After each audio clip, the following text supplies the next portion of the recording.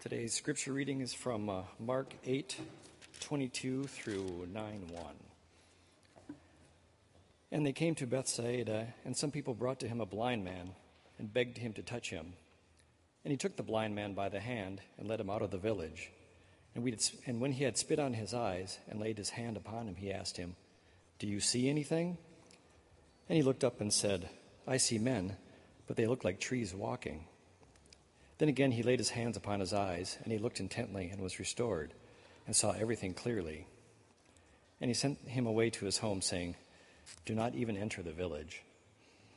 And Jesus went on with his disciples to the villages of Caesarea Philippi. And on the way he asked his disciples, "Who do men say that I am?" And they told him, "John the Baptist, and others say Elijah, and other ones the prophets." And he asked them, "But who do you say that I am?" Peter answered him, "You are the Christ." And he charged them to tell no one about him.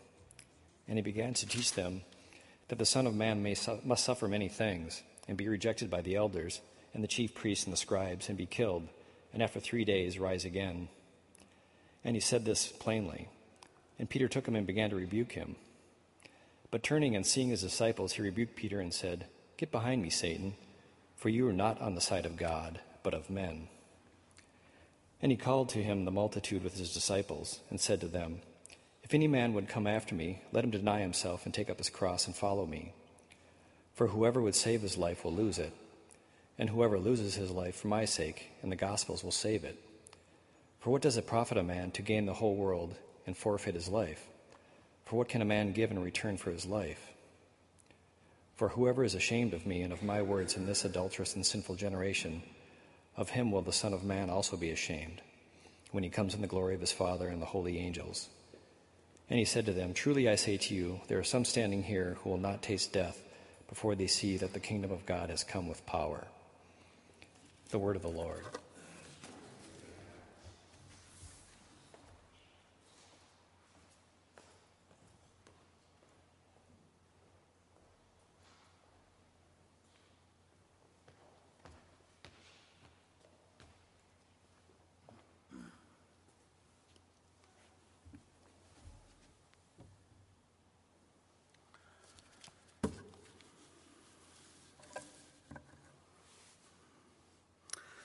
Much as Rosa tended to dread family gatherings, she was looking forward to the Labor Day cookout this year because she'd have a chance to convince some of her fence-sitting relatives to vote for Obama.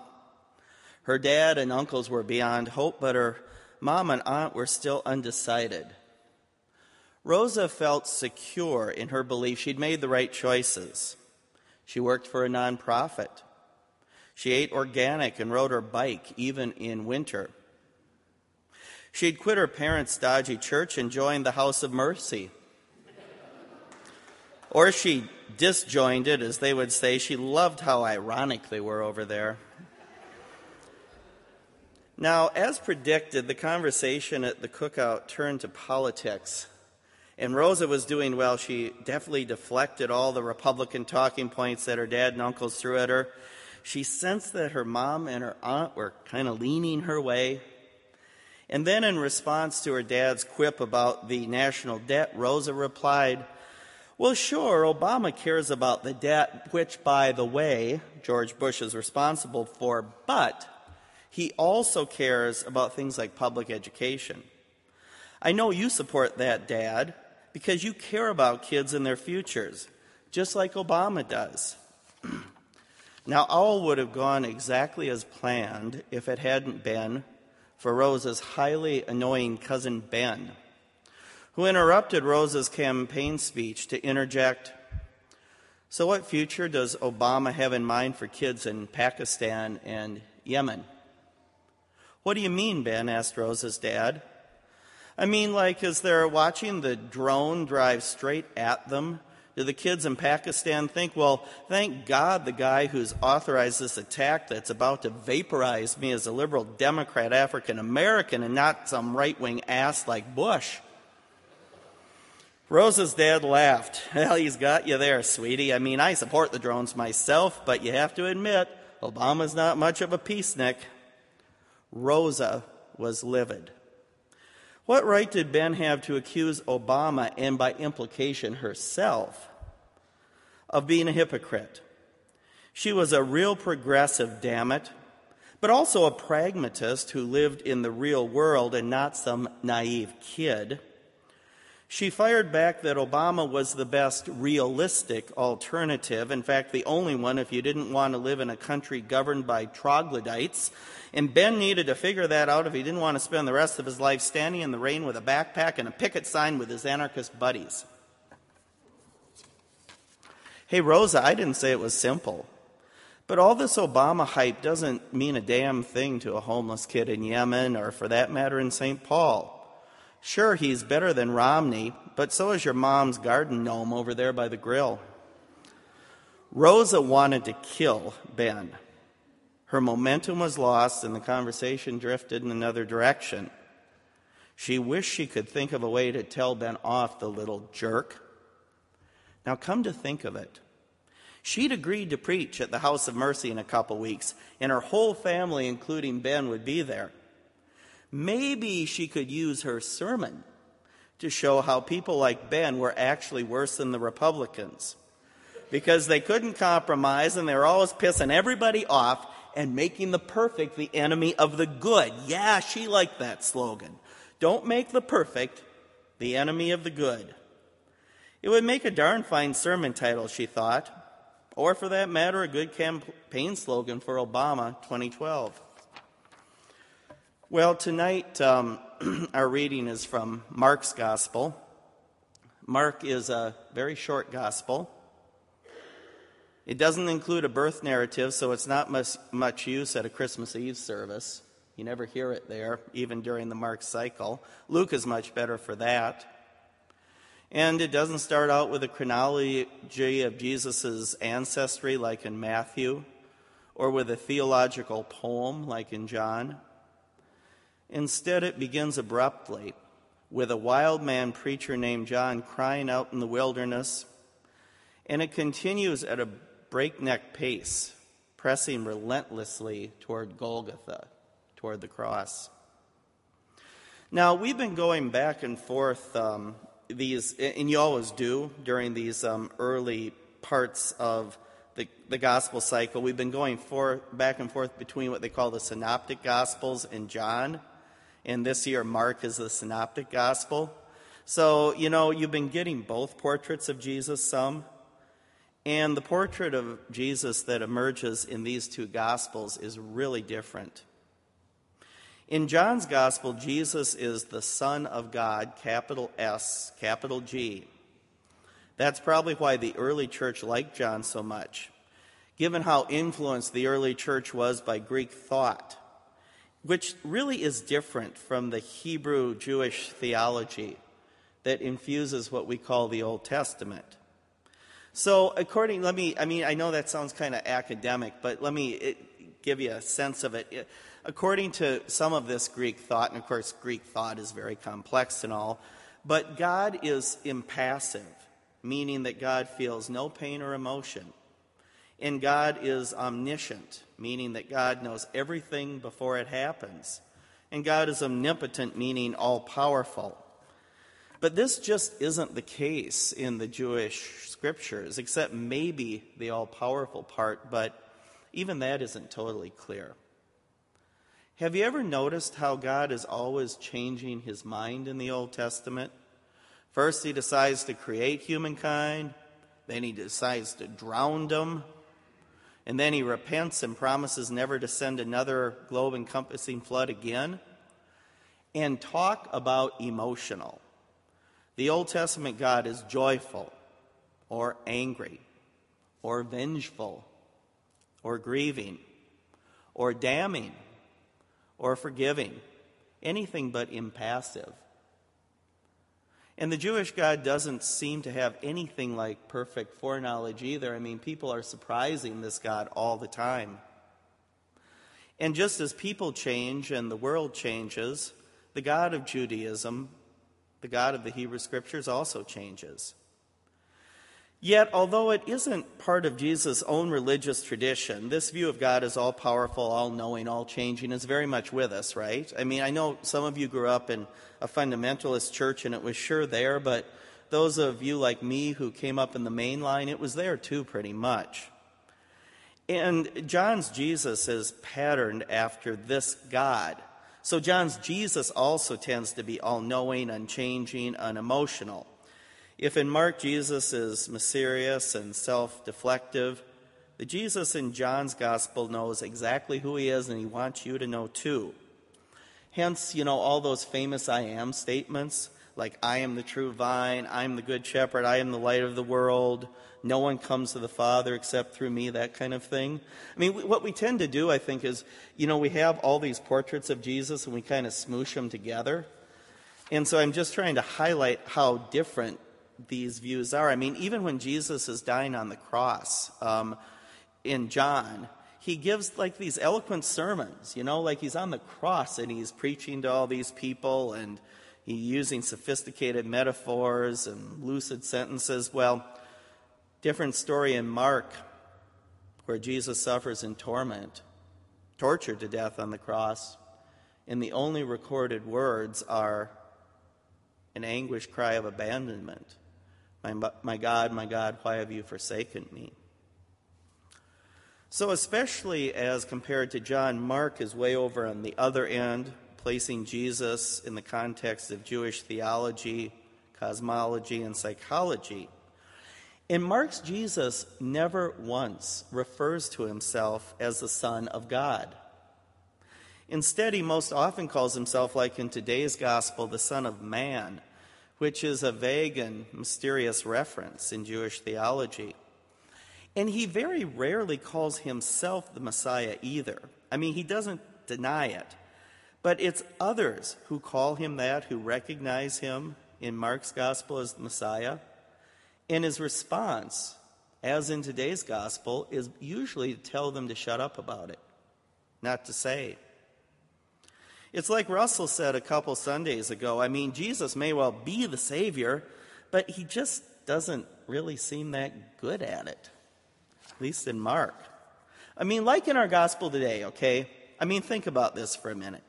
He heals the blind guy, albeit after a couple of tries. I mean, the first time he kind of heals him a little bit, so he's not really blind, but like really, really nearsighted. But he tries again and gets it right the second time, and he gives him 20/20 vision, which is good PR for a Messiah candidate. And it's far from the only miracle Jesus has done by this point. He's already fed 4,000 people, and he's healed lepers and the lame. He's cast out demons, and even raised a child from the dead. But every time Jesus performs a miracle in Mark, every time, he orders all the witnesses to keep silent. So, for example, when he raises that little girl from death, Mark records that the people were overcome with amazement, but Jesus strictly ordered them that no one should know this. Like in today's gospel, when he sends the blind guy, he says, don't even go back to your village.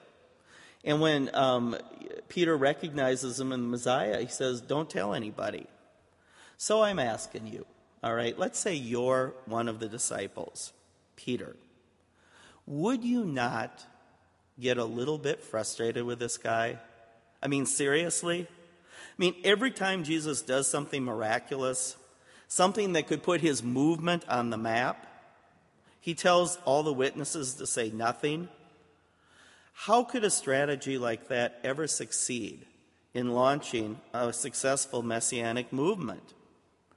I mean, presumably the fact that Jesus is the Messiah is why people would want to follow him, but he doesn't want anybody to know.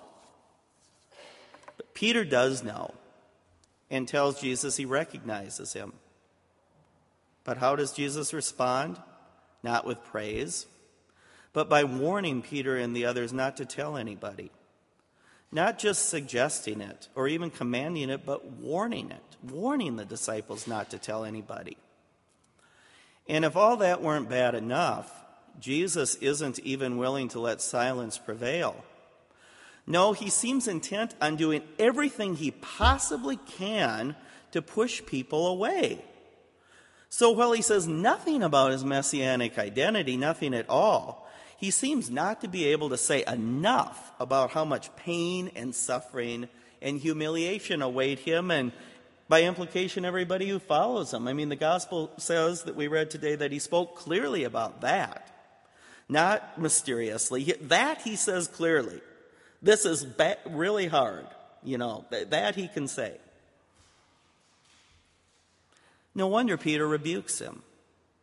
I would have rebuked him myself if I'd been there. Suffering and rejection, culminating in being murdered. Is this really what a colonized, beleaguered people need to hear? How exactly is any of this motivational? Hardly the kind of change anybody would want to believe in. Now, Bible scholars and preachers and Sunday school teachers, they all like to tell you how thick-headed the disciples are. But I'm just not seeing that. I mean, Peter and the others were schooled in the Jewish covenant traditions.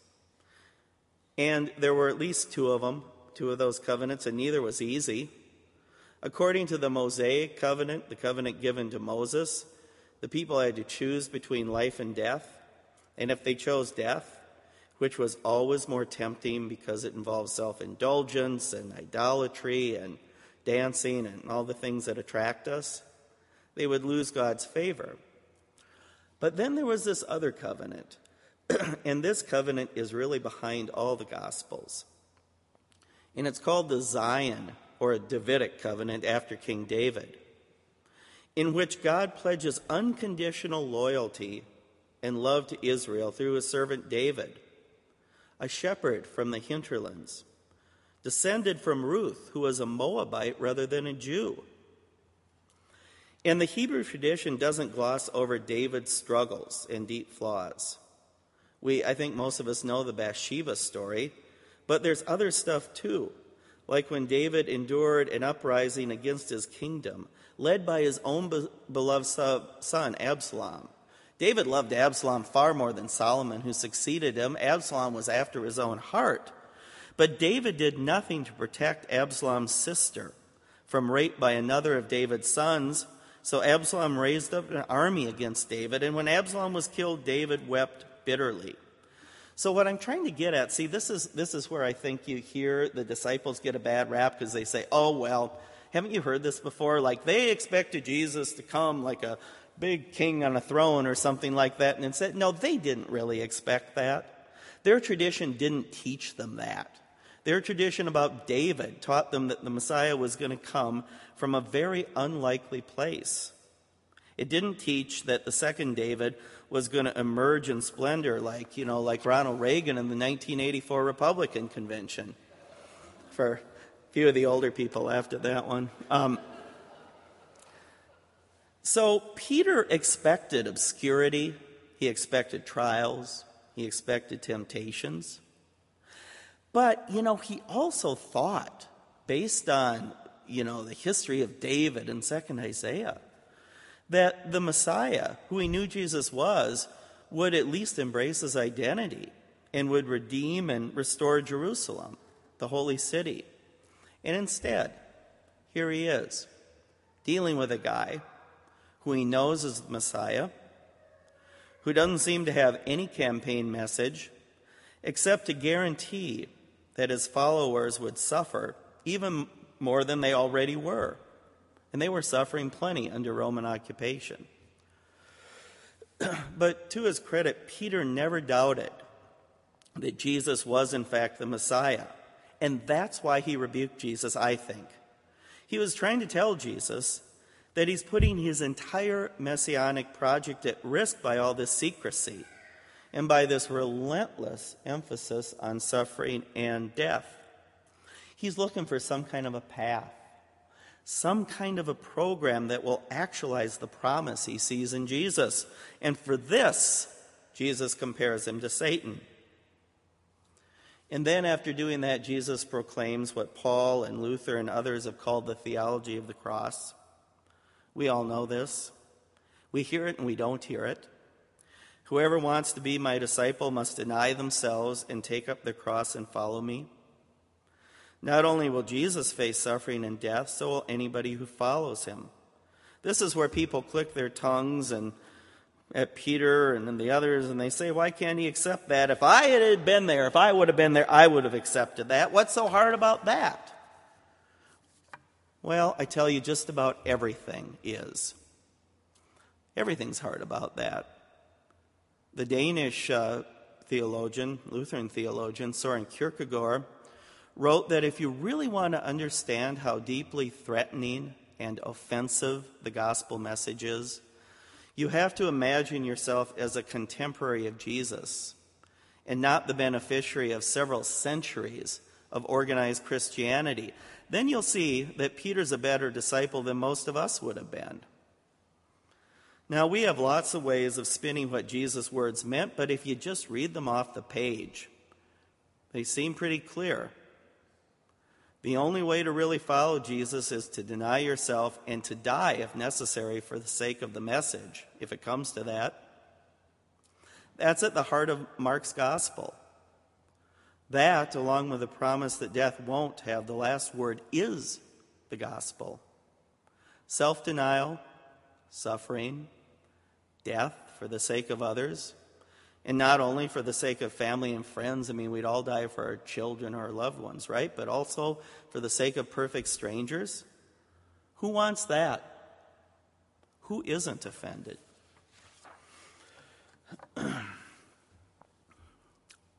Rosa tore up the draft of her sermon and decided to start over.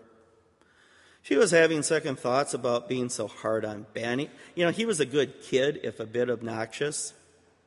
She worried about him, though. He needed to step up his game and get away from all his anarchist Occupy Wall Street friends and all that stuff. And he needed to be a better communicator, too. He tended to say weird things. Like, for example, he did in this random conversation she'd had with him about a month or so ago, right after Rush Limbaugh had called that young law student a prostitute and a slut because she'd wanted medical benefits to cover birth control at Catholic universities. I just can't stand to hear that idiot's bombast, Rosa had said to Ben. Don't you think he's the voice of the devil? No. I mean, not for me anyway, said Ben. Really? Asked Rosa. Then who is that voice for you? Different people, answered Ben. The devil wants to talk to me. He'll use the voice of somebody I'm close to, who's ever whispering into my ear at the time. Weird, thought Rosa. She decided to change the subject. So, Ben, are you going to apply to the Humphrey Institute like I suggested? Are you going to do that? I mean, I'm so excited for you if you did that. That way you could meet some effective people, not like these anarchists and dropouts you're always with lately. I mean, you could meet the right people, nonprofit leaders and like liberal public officials and like that. You could learn how to make change from within the system, which is the only place it's going to happen, you know?